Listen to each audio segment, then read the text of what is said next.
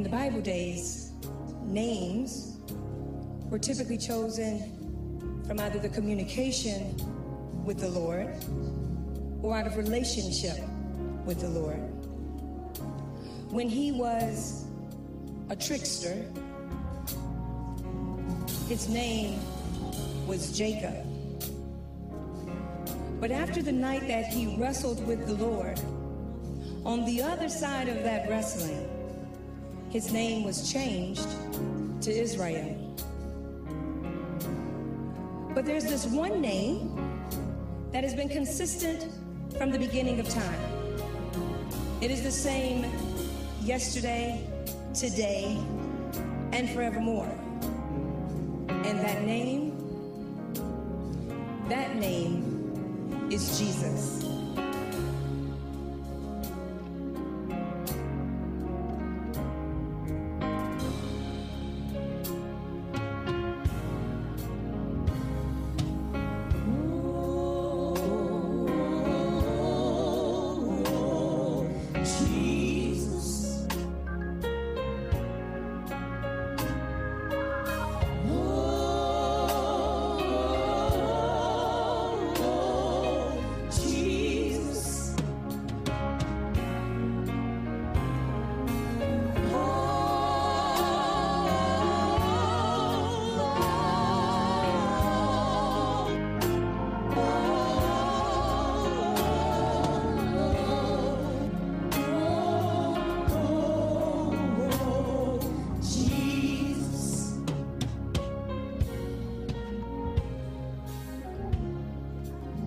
If I had the opportunity today to call on a witness,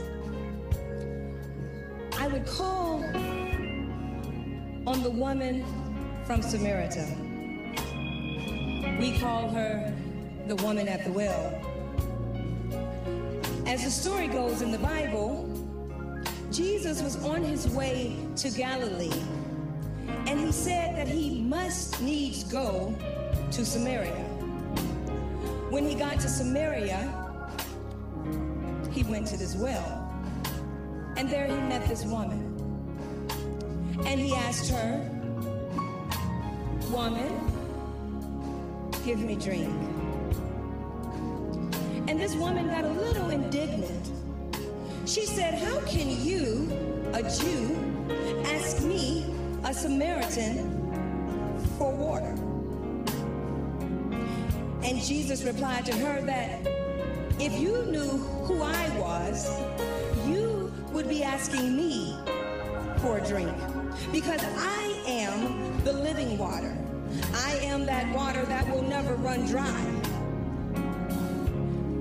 She ran to her town and she told her friends, "Oh, come meet a man who told me all about myself." And I believe that if she were in this room with me this morning, her testimony would sound a little like this.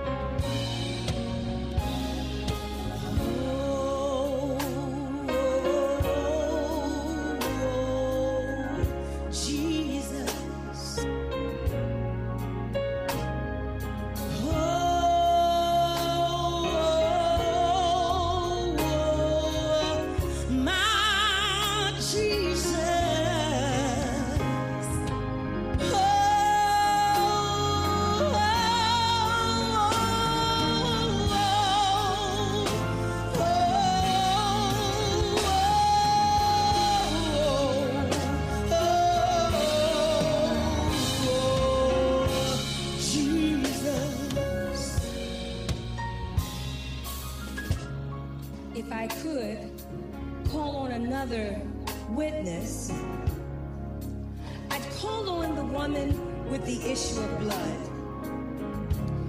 As the story goes, she had this issue with blood 12 very long years.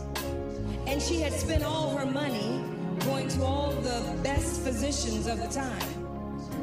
But she heard that this man Jesus was coming through. And she said, if I could just touch the hem of his garment, I know I would be made whole. So she pressed her way through the crowd. And she got to Jesus and she leaned forward and she touched his garment. And as the story is told, Jesus stopped because the power had left his body. And he said, who touched me? This woman came forward and fell at his feet and said, Father, it was I. And he said to her, daughter, your faith has made you whole. I believe that if she were in this building this morning, her testimony would sound a bit like this.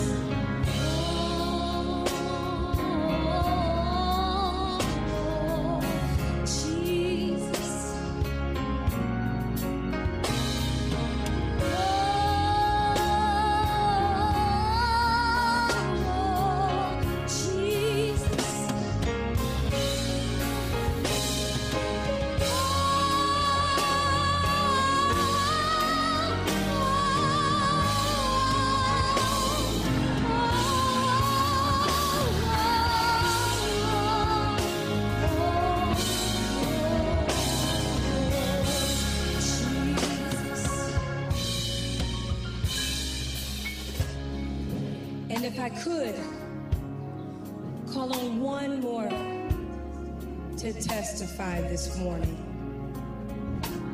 it would be the woman down Guinea, down Braddock, in Springfield, Virginia. The woman who is at her home today with her children, trying to figure out which way is up. How is she to do this virtual learning for each child?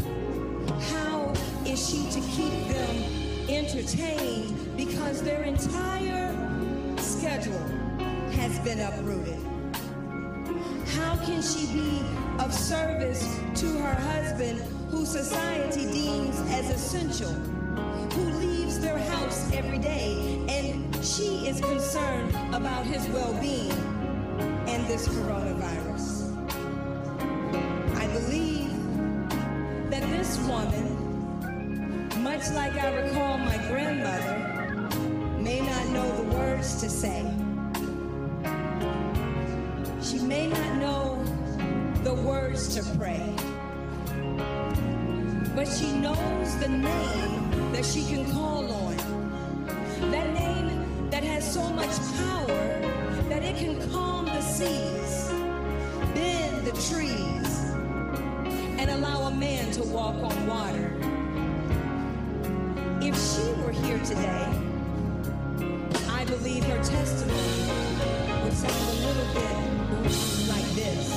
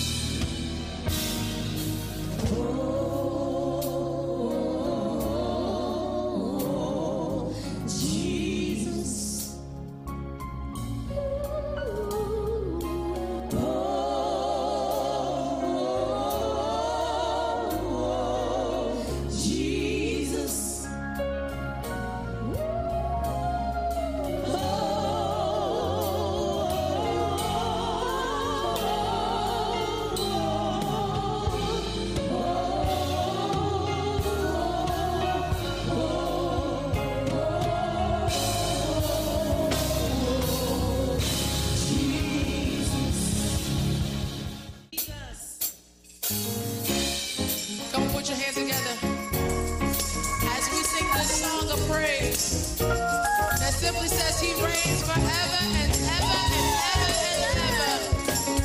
Come on, women of Zion, let's lift up the name of Jesus. Come on, make some noise, make some noise, make some noise. Go, Jesus. Hey.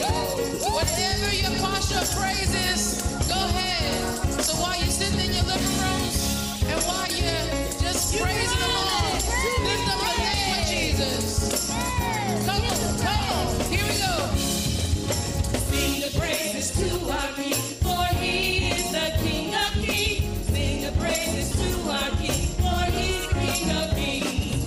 Sing the praises to our King, for he is the King of Kings. Sing the praises to our King, for he's the King of Kings. Give him glory, for he's the King of Kings. Give him glory, for he's the King of Kings. Give him glory, for he's the King of Kings. Give him glory, for he's the King of Kings. We sing The praises to our King, for he is the King of Kings. Sing the praises to our King, for he's the King of Kings. Sing the praises to our King, for he is the King of Kings. Sing the praises to our King, for he's the King give of him glory. Give him glory, for he's the King of Kings. Give him glory, for he's the King Give of him glory. Give him glory, for he's the King of Kings. Give him glory, for he's the King of Kings. All hail. All hail King Jesus. All hail. All hail Emmanuel.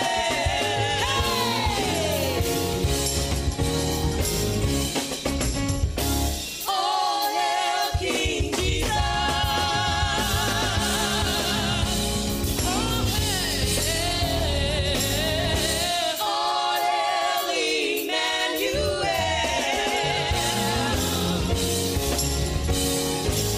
He reigns. Forever, he reigns forever, he reigns forever and evermore. He reigns forever, he reigns forever, he reigns forever and evermore. He reigns forever, he reigns forever, he reigns forever and evermore.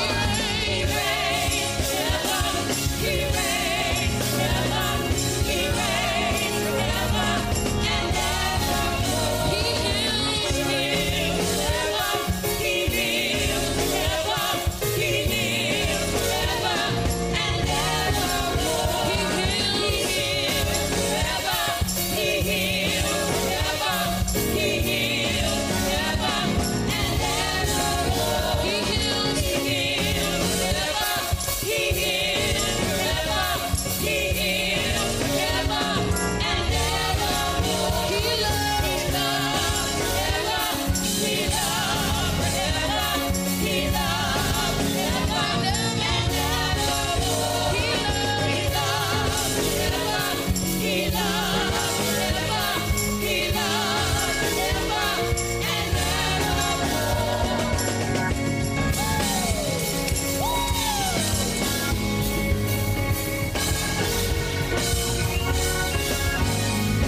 He reigns forever.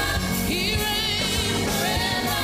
He reigns forever and evermore. He reigns forever. He reigns forever. He reigns forever and evermore. He reigns forever. He reigns forever. He reigns forever and evermore. He reigns forever. He reigns forever. He reigns forever and evermore. All hail King Jesus.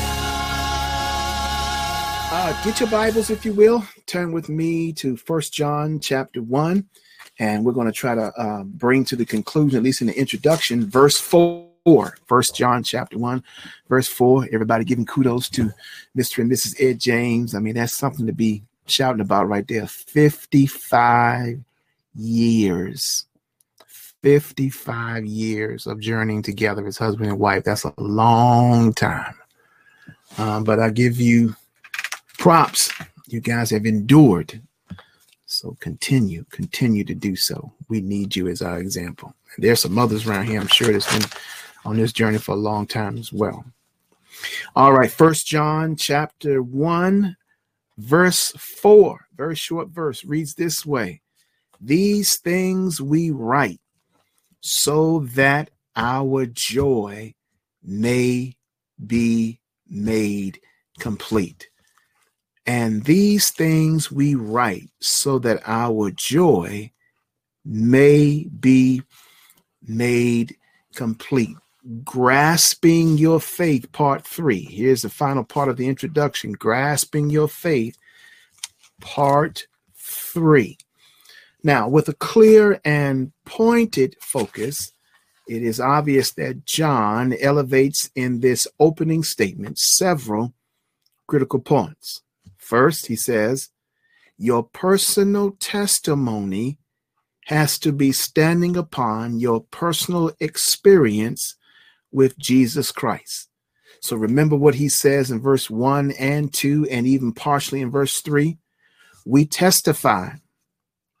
We're able to give witness because we gonna tell you about what we have heard, what we have seen with our own eyes, and what we have held with our own hands, what has touched us in relation to walking with God. That's the story we're going to tell you about. The second thing he tells us is that one must embrace the God statement. And this God statement is that Jesus is both God incarnate as well as man, human being, which qualifies him to be what John calls at the end of verse 1, the word of life. The word of life. His ability to be both God and man. He's the incarnation of God in himself. Jesus is. And as a result, Jesus could identify with the pain predicament of everyone he comes in contact with. And then he's able to provide the proper solution by way of healing or setting free or delivering, because he's both God and man. That's the second thing. God and man. I got to believe that. I've got to embrace that as a part of not only the word of God, but a critical doctrine in Christian theology. It's called the doctrine of the incarnation. The third thing John says is that the word of life, Jesus, causes me to testify, to proclaim, to preach about his passion, his provision, his protection, and his power. His passion, because he not only saves those who calls on his name, but his passion reached beyond the situation to which the person calls out to be saved.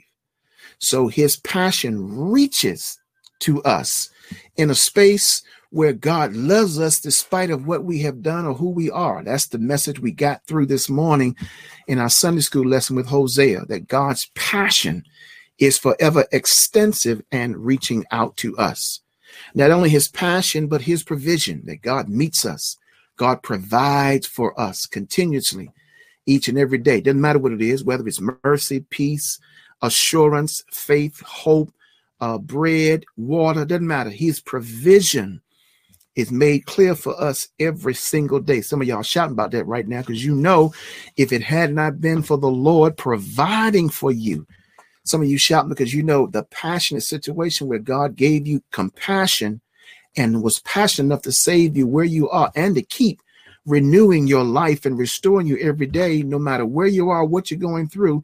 That's a shouting point for you right now. That's what John is saying. We shouting about that because we're grasping our faith to remember he saved me when I was. He saved me where I was. He keeps on rescuing me no matter what I'm doing. His protection. We argue that if it hadn't been for the protection of God, we would be in some different spaces right now. God opened some doors. God watched over us as we walked through some dangerous waters, as we walked through some difficult parts in life, difficult times in life. God protected us. When evil was all around us and attempted to destroy us, God's protection watched over us, and God's power. God is the one that gave us power, says Jesus. I not only saw it, but John says, I saw it, and when I saw it, I witnessed it, but I beheld it for myself. I know the power that God provides in bringing us through and seeing us through. I've had to go in some situations, says John, and I wasn't for sure if I could survive because presence of evil was all around me. Every day I got to face that kind of thing. And yet it's God's power that keeps you coming back every day. I know some of it is that paycheck, and the other fact is you need a job.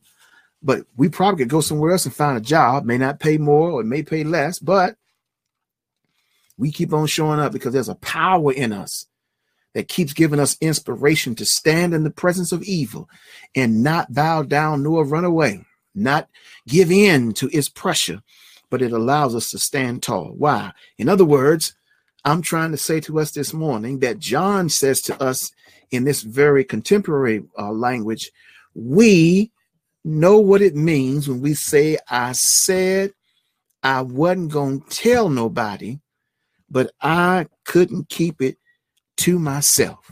What couldn't I keep to myself? The fact that he loves me. Couldn't keep that to myself. The fact that he saved me. Couldn't keep it to myself. The fact that he keeps me. Couldn't keep it to myself. The fact that he heals me and provides for me and protects me and anoints me and brings miracles to me, works miracles in me, works miracles around me, works miracles through me. Do I need to say any more? Is there anybody who can testify? I said I wasn't going to keep it to myself, but I couldn't help it. I had to tell somebody about what the Lord has done for me. I became a testifier. I am a testifier. He's sweet. I know. It's all because he manifested himself. That's what John said. He manifested himself in verse 2. He revealed himself. He revealed to me how he, Jesus, is the light in the midst of darkness. In other words, life is exchanged for death. And have you noticed something? Have you noticed that even though darkness is present, have you noticed that God doesn't always remove darkness? But what he does, because if you read 1 John chapter 1, and then you read through the Gospel of John, God doesn't always remove darkness, but it appears that what God does is allow light to walk in that dark space and then illuminate the light so that it just overcrowds. It just overshadows the darkness. Isn't that amazing? So when I come into a dark room, even though the darkness doesn't leave, I flip the light switch and the illumination of the light overshadows everything that's dark in there. And darkness is pushed into another space. And that's what God does for us. He allows us to walk in dark spaces and he uses us as light so that we can illuminate in a context when otherwise darkness would always be dominant. And that's what he tells us in verse 2. That he is witnessing and that he's talking and preaching and telling the story about how God is light and he uses us to illuminate that. Then there's a fourth thing. John says we need to share in our story so we can have fellowship. That's his word in verse 3, that we have fellowship, that we can testify about what we have seen, about what we have heard. And so our fellowship with each other is strengthened. That's the joy about coming to church. When we get in with one another, we get to have strength that comes from the fellowship of being with brothers and sisters who tell us about their story. We get strengthened by their story when we heard how they survive, or that they are surviving, or that they're pushing through, or that they've already come out. They're victorious. We get strengthened by their words of encouragement. Their stories not only strengthen us, but they solidify us. That helps us recognize that I'm on the right road. I'm on the right road. Even though it's a hard time for me right now, I'm still on the right road. I'm on God's timetable, and God is still directing me, ordering my steps, giving me victory, making sure I'm protected and provided for. So my faith is being solidified that I'm believing in the right person. And that's the person of Jesus Christ. And then I'm spiritually enhanced. In other words, when I'm sharing stories with brothers and sisters, I'm listening to their story, I'm spiritually enhanced. I'm growing. I'm growing. I'm also recognizing I'm not the only one with this challenge, not the only one who's had to walk through this situation. But even though we may have different kinds of situation, they are still depending on the same hope, the same power, same anointing, the same word to bring them through. So I'm spiritually enhanced by fellowship, not only with them, but fellowship also with God. Now, John tells us in verse 4 that I want you to see, says John, the net result of the community that's described in verse 1, 2, and 3. That's all he's been doing. He's been telling us, as Martin Luther King calls it, a beloved community, a community that testifies about a living Lord that they have heard with their own ears, that they have taken the chance to see with their own eyes, and that they've held. They have beheld, they have seen in their own life the mighty things that God has done. That word in verse 3, fellowship, koinonia, is described as the shared labor. So you think about shared labor, you think about Peter, James, and John. They experienced shared labor as fishermen, or it could be defined as the common enjoyment of the same gift or experience, such as grace. So when you testify about grace, and I testify about grace, and he testifies about grace, and she testifies about grace, we all notice that we got different stories, but it's the same grace that's working in the midst of all of us. Here's how Paul says it in Philippians 1 and 7. It is right for me to feel this way about all of you, since I have you in my heart, and whether I am in chains or defending and confirming the gospel, all of you share in God's grace with me. In other words, we've been kept and taken care of by the same grace. No matter what circumstance is, it's the same grace.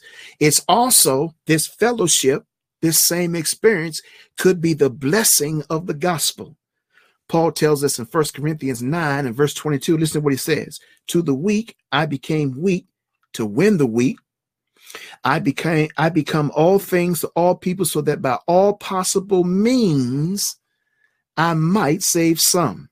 Verse 23, I do all of this for the sake of the gospel, that I might share in its blessing. In other words, Paul says, I'm sharing with you, you share with me, but I do what I have to do and be with those that I need to be with in an attempt that I know I'm not going to win everybody, but somebody's going to get saved. That's Paul speaking faith and hope in his own testimony. Somebody is going to get saved as a result of me sharing my story, and I'm planting that seed. And I'm going to trust God's going to water it in his own due time. Then Paul also says, I want us to share in the blessing of the Holy Spirit. And this is deep, because he said this is how the Holy Spirit works in mighty ways. 2 Corinthians chapter 13, beginning in verse 1. This is what he says. This will be my third visit to you. This is the reason why some scholars believe that Paul wrote not 1, 2, but 3 letters to the Corinthians. We never have found the third one, but they believe he took a third letter also, but that's neither here and there. I just want you to know that. That's why he says it about that third visit. But every matter must be established by the testimony of 2 or 3 witnesses. That's a reference to Old Testament ethics, Old Testament law, Old Testament practice. says Paul. Out of the mouths of two witnesses, something is confirmed. And Paul is saying to the Corinthians, we confirm our story because it's more than just me telling you about Jesus. There's a whole lot of folk who are telling you about Jesus. And more than just one person told us about the Lord. We've heard the story a lot. But we've not only heard the story, but now our own life has confirmed the story. So listen what Paul says. I already gave you a warning when I was with you the second time. I now repeat it while I'm absent. On my return, I will not spare those who sinned earlier or of any others, since you are demanding proof that Christ is speaking through me. Now, there's some in the 2 Corinthians letter, Paul really wrote that because it was a refutation to those who were doubting and who said that Paul wasn't an authentic apostle. And so he had to speak out and make some things clear to folk. I know who I am, and who I am is confirmed. So listen what he said. He is not weak in dealing with you, but is powerful among you. For to be sure, he was crucified in weakness, yet he lives by God's power. Likewise, we are weak in him, yet by God's power, we will live with him in our dealing with you. In other words, Paul is saying, I'm not going to spend my time trying to argue with you. I'm going to trust that the Holy Ghost is going to be my eyewitness and is going to confirm my story. And sometimes when you're dealing with people, you don't have to stand and argue with them. Just tell them your story and let the chips fall where they may. Don't sit there and try to convince them. Don't fall to pieces. Don't lose your mind. Don't get radical or don't get shaken by them. Tell them what you got to tell them and let it roll. Because Paul is saying we trust that the Holy Spirit will be our confirmation. He will be the one who will not only confirm our story, but will do something with that story in the life of those who we drop it with. It was Saint Bernard of Clairvaux, the founder of the Cistercian order, who used the Song of Solomon in his writing of his mystical commentary to communicate what's happening between God and a soul when there's a conversation, communion, fellowship going on. He says that we are food for one another just as lovers are. So he used the Song of Solomon as his backdrop to illustrate by way of drawing from that story, just as lovers have a dependency on one another, so believers must have a dependency on one another. There must be this fellowship, this coming together, this oneness of who we are.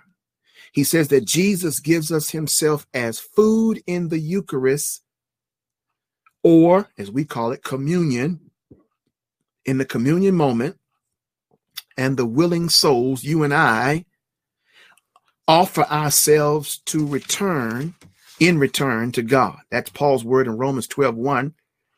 I beseech you to present yourself as a living sacrifice. Bernard contributes to what we call mystical theology in those words, but here is his deeper meaning of what he's trying to say with John's word here in verse 4. Catch this now. Spiritual things, says Bernard of Clairvaux, must be tasted more than understood. Spiritual things must be tasted more than understood. He says the mystic sits in the silence of such language until it silences him or her into the experience itself. Good God Almighty. Now let me try to break that down for you. Open that up. Unpack that. Bernard of Clairvaux is saying that when you talk about God, it's such a mysterious relationship that it has to be confirmed, and it is confirmed when you sit and converse and commune with God. It's such mystical, yet God gives you communion by touching you in life's experiences. So once again, I highlight what our ancestor would says, I wouldn't serve a God that I couldn't feel sometimes. And we got to admit it. Sometimes when we come to church, you don't always feel God the same way. You get the word, you get the music, you get the song, you get the prayers, you get it.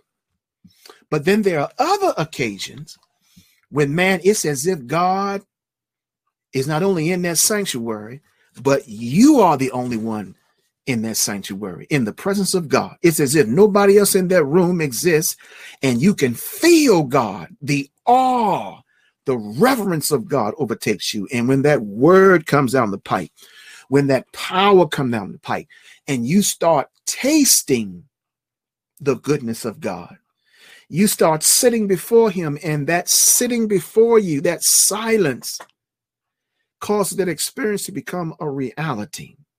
Wow, those are the words that are totalized in the language of the psalmist in Psalm 34:8. Oh, taste and see that the Lord is good.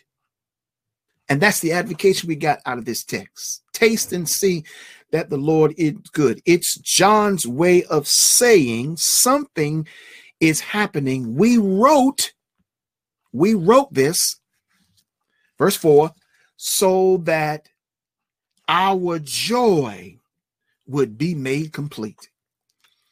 And that's why God visits us from time to time with such powerful presence, so that our joy may be made complete. We can eyewitness the beauty of his presence. Psalm 63 verse 5 says this: my soul shall be satisfied as with marrow and fatness, and my mouth shall praise you with joyful lips. This is what happens when my life experience with Jesus is integrated with the word of God. When I start seeing the word come to life, and I start permitting that word to just be engraved, crafted into my life, and I start seeing it become a reality, man, something happens. And what happens is joy. Joy comes to my life. Here's what the devil tries to do. If the devil can't keep us from salvation, then what the devil will do is work hard at causing the believer to be robbed of the joy of their salvation, to make one believe that they're not good stewards of what God has blessed them with, and they're not soul winners. But listen to what John says in verse 4. John says that it's almost a replica of what Jesus says in John 15:11. These things I have spoken to you, that my joy might remain in you. And here it is. Here's the shouting point. And that your joy might be full.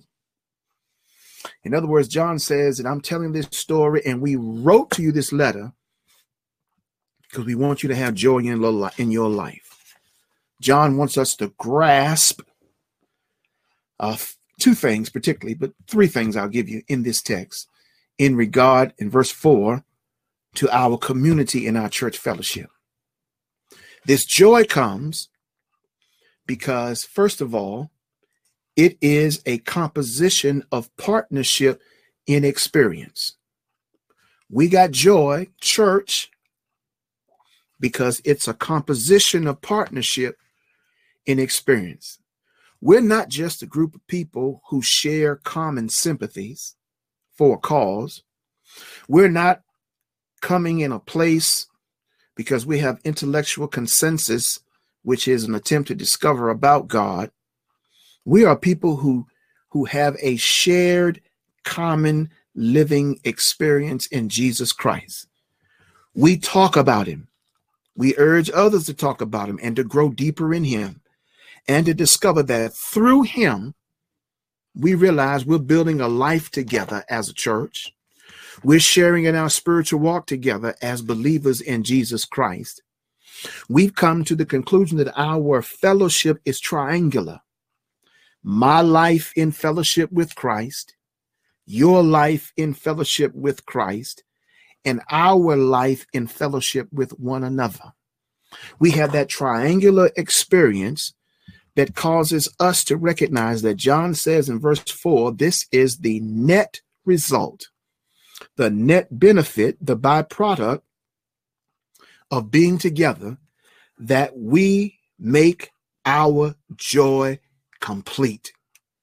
This theme of fellowship and joy is greatly parallel to what John had wrote in terms of his theme and what even he heard from Jesus in John 15, as I quoted earlier. But he begins in John 15 by reminding us, abiding in Christ in order to be a disciple and fruit bearer. Because Jesus said in verse 8 of John 15, when you produce much fruit, you are my true disciples. This brings great glory to the Father, says Jesus. Jesus then said, I told you these things so that you will be filled with my joy. Yes, your joy will overflow. In other words, Jesus was saying, when you get the word in you by staying connected to me, and John is saying, we're telling you about what the word has done, not only before us, but in us, it creates an overwhelming joy in your life. And we are testifies. In fact, we might be shouting right now about how the word has blessed our life, has made a way for us, has strengthened us, has encouraged us, has helped order our steps, because at the end of the day, the word brings us complete joy. And John is saying, I can't let that go, because in this composition of partnership in experience, we get to see the joy of the Lord in many different ways. Then there's a second thing that John says. John says that this joy is birthed through the prerequisite of loving each other in this community. Here's what he says. In John 15 and verse 12 through 17. And if you would just turn there, because here's a blessing for you to hear this text as John lifts this up for us and gives us inspiration. In John 15, beginning in verse 12, here's something that happens to us when we become followers of Jesus. Listen to what John says. This is my commandment, Jesus said, that you love one another just as I have loved you. Greater love has no one than this, that one lay down his life for his friends. You are my friends if you do what I command you. No longer do I call you slaves, for slaves do not know what his master is doing, but I have called you friends, for all things I have heard from my Father I have made known to you. You did not choose me, but I chose you and appointed you that you should go and bear fruit, and that your fruit should remain, that whatever you ask of the Father in my name, he may give it to you. This I command you, that you love one another.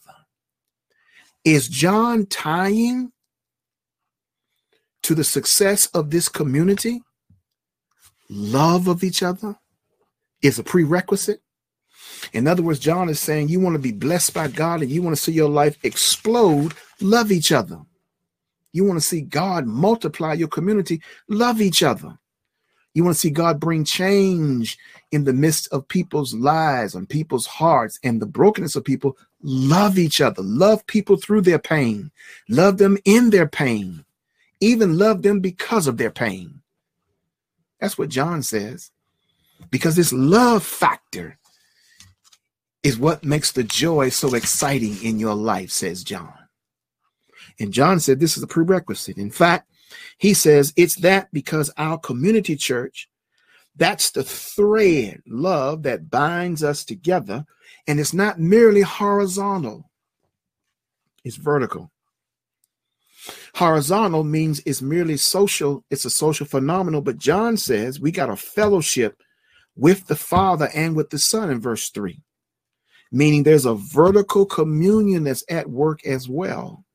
John is pushing the idea or the issue of community, perhaps because, as some scholars say, there were some fractions that may have broken out over a theological difference regarding the doctrine of incarnation. And it could have very well have. Could have broken out because there was some schism or some concern or some misunderstanding, maybe no understanding at all, about what the doctrine of incarnation meant. Remember, the Gnostics were working hard to make sure that that doctrine did not catch footing in the Christian community, and John is working hard to make sure it does. because it's the essence of who Jesus is. If Jesus is not both God and man, he can't be the Savior. And John says you have to grasp that in your Christian faith, because Jesus as God and man is extremely important. It's a necessity. And yet he's telling us in this community, Jesus is the illustration of both God and man and the composition of love.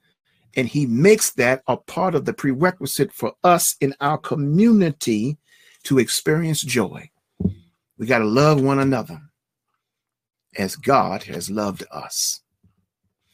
Now that's tough right now. That can be tough depending on who you got to love. In the context of 1 John, we're talking about loving each other in the Christian community. Even those that stretch our attempt to love, even those that might be frustrating, even those that may be difficult to love, we got to love them.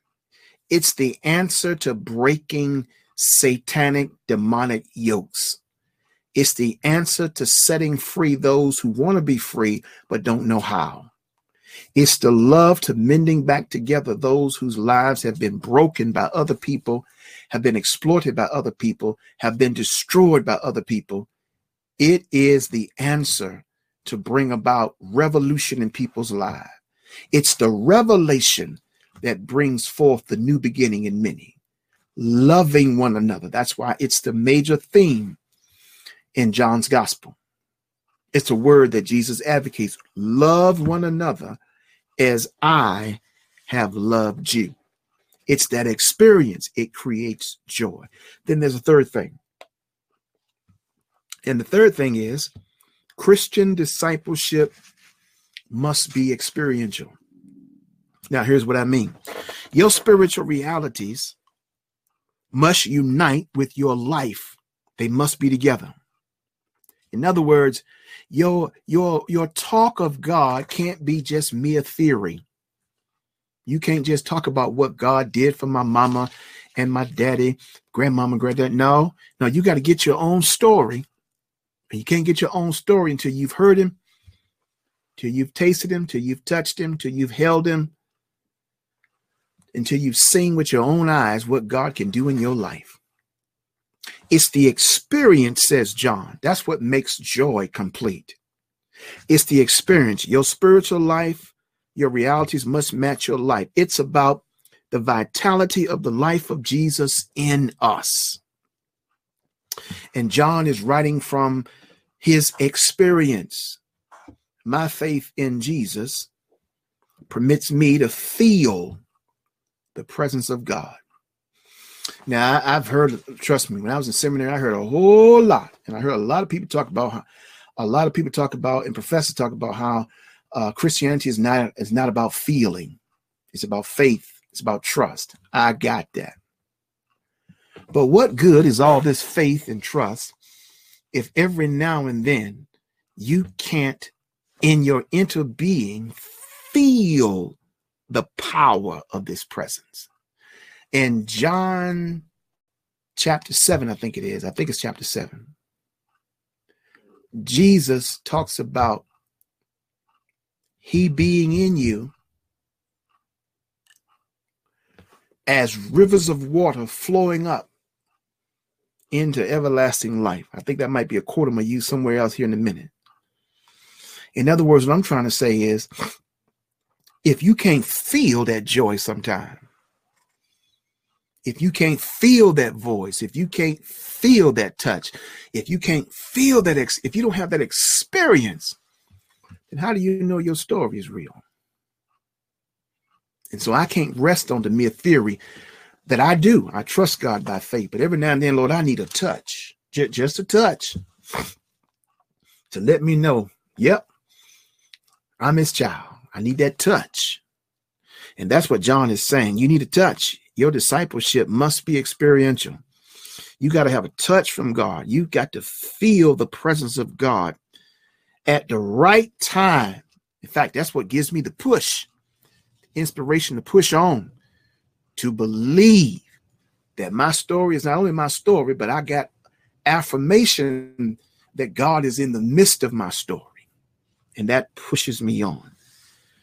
something more profound that this experience produces. And John talks about joy. It's undescribable joy. It's undescribable joy. In other words, sometimes God touches so that words can't adequately explain what I'm doing, what I'm experiencing. In the book of Acts, chapter 4, 3 and 4,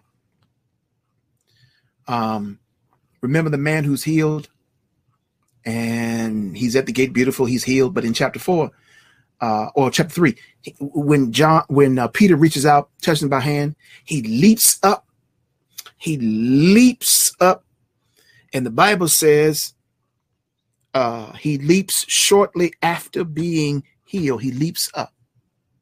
No words, just jump to his feet. His leaping suggests that he has an undescribable or indescribable joy that he can't articulate. All I know is that I'm just happy that I'm not the way I used to be. Or we can look at the man in John 9, when the Pharisees questioned his healing, and they told him that Jesus was a sinner. And the man said, listen to me, whether he be a sinner or not, I don't know. One thing I do know, whereas I was blind, now I see. That experience brought those words out of his belly. That experience made him testify to those who were questioning who Jesus was. And you can say anything you want about him, but I know who he is in my life. I know what joy he's brought to me. I know what peace he's brought to me. I know what he's delivered me from. I know how he's healed my body. I know how he's protected my household. I know how he's blessed my children. I know how he's blessed my mate. I know how he's made a way for me. You can say what you want to say, but I know what the Lord has done for me, and I am overwhelmingly full of joy. And sometimes I don't have words to say how I feel, but I just feel that way. It's undescribable, indescribable joy. But then also there's unbelievable joy, mind-blowing joy. In Acts chapter 12, when Peter is in prison, there's a little girl by the name of Rhoda, along with others who are in the house praying for Peter. Well, when Peter shows up at the door, the Bible says that Peter knocked, and Rhoda, says the Bible, didn't open the door, but instead ran back, read the text, in joy to tell others about who she see at the front door. In other words, she was so overwhelmed by joy that she didn't have time. She didn't think about opening the door. I got to go back and tell somebody about how good God has been and what a joy it is to see Peter at the door. We've been praying for him. Now, isn't that the same kind of joy that we get when we see we've been praying for somebody and they get up from a sick bed? We know when they went into the hospital, they were in one condition, but now they've come out in another. Isn't that the kind of joy that we get when we see someone who's been struggling in life and then the door breaks open and they finally get an opportunity and they walk through it and their life is beginning to be reversed? Don't we get that kind of joy when we see our children were going in one direction, but we kept on praying and kept on nurturing, and now they're walking in the right direction? Don't we get that kind of joy? Or when we have a coworker that we've been interceding and praying for, we've been trying to help them out, we've been bringing them what we need to bring them, whether it's food, whether it's giving them a ride to work, whatever, and now finally their life is starting to change and they're starting to become entirely new individuals. Don't we have that same kind of joy where we have to run and tell somebody how good God has been in using us and in working through us to transform somebody's life? That's the kind of joy that John is talking about, that we may be complete. In other words, John is saying, I don't mind being blessed. I'm happy being blessed. I glory in being blessed, but I feel even more excited when I get to be a blessing to somebody else. That's what we're saying. Indescribable joy, unbelievable joy, undeniable joy, evidence that's too convincing to deny. That's what happened to Peter and John in Acts chapter 4. We talked about it a little bit last week when they were standing before the Sanhedrin. Sanhedrin just got upset because they couldn't deny the fact, they couldn't deny it, that the man to whom they had healed was standing right there. And some people become haters to you because you tell them you're blessed and they can't see it, but now they do see it, and they can't deny the fact that you give credit to God. You give God glory because you have tasted and saw that the Lord is good. They are overwhelmingly disturbed that you've taken that approach. And now they can't deny the fact, can't deny that all that you said about what the Lord would do in your life, here it is. They see it manifested. You told them that I may not have one now, I may not have a car now, but I'm keeping believing by faith. I'm keeping paying my tithes. I'm keeping trusting that God gonna work that thing out for you. Now they see you roll up in what you were talking about. And all they can say is, oh, you finally got a car. Yep. But I told you I was going to get it. The very one I told you I was going to get, because I trusted that God would make a way for you. You told me you were going to move and get you a house. You told them that. They didn't believe you. Now when you send them an invitation to come to the housewarming party, they can't believe it when they get there. Now your haters, when they get there, you know the second thing they're going to say is, where the furniture? Where are the furniture? You got to go back and tell them, don't worry about it. It's coming too. It's all in God's plan as we work this thing out economically. God's working all things together for the good. See, ain't no denying when God bless you. You know when it's a blessing from God. Some of you are shouting because you know how you were working parts of your personality out. Some things you were trying to work through in your own life. You asked the Lord to help you, and they didn't believe it. They say you cussed all the time. You'll always be a cusser. You'll always be angry. You would never change. Now they saw the evolution. They saw you evolve into a whole nother person. They can't believe it. It's because you know what God will do for you. He has provided for you undeniable evidence in terms of joy. And can't nobody deny it. So you got to trust God's process. So what am I saying? Where God did that one thing, and think about this for a moment. What was that one thing that God did for you and you can't deny it no matter how hard you try? What's that one thing? And you know what it is. That one thing that God has done for you. And no matter how hard you try, you can't deny it because there's too much evidence that it was the Lord that opened that door. It was God that made that possible. And I'm not even going to try to fight it. I'm just going to keep on waiting on God and trusting the process that God has taken me through. John is referring to complete joy. Now, here's my closing statement. Here's what John meant when he talks about complete joy. He is talking about complete joy. Your mind is full of joy. Your heart is full of joy. Your emotions is full of joy.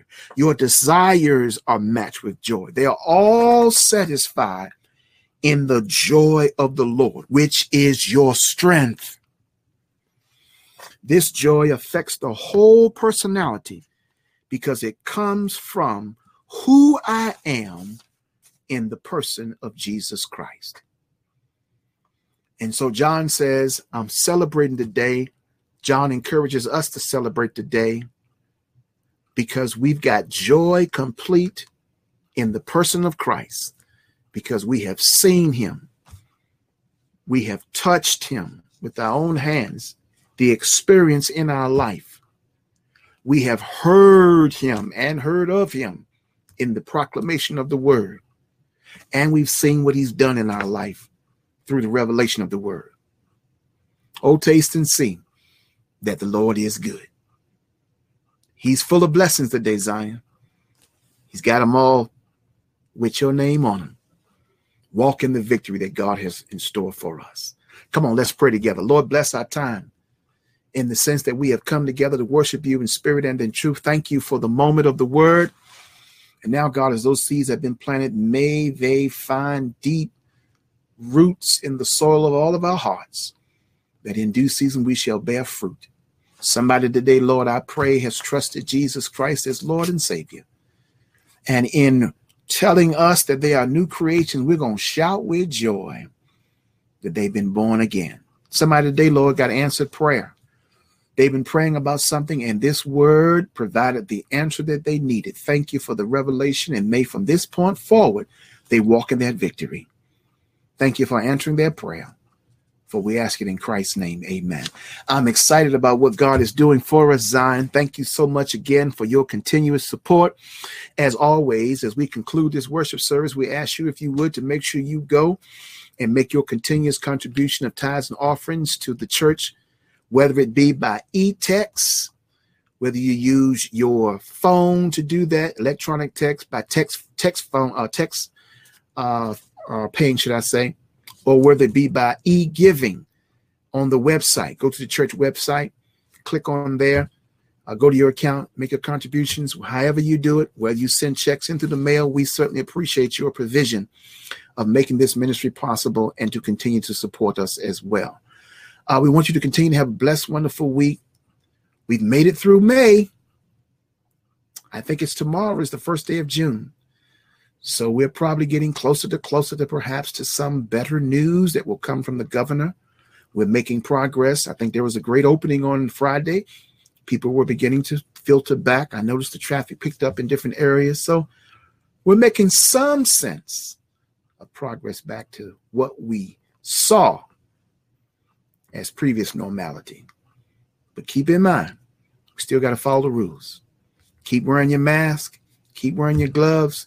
When you go out in public, keep practicing 6 feet social distancing. Make sure you protect yourself, but also you are doing the responsible thing by protecting others as well, making sure that nothing happens to them while you're in their presence.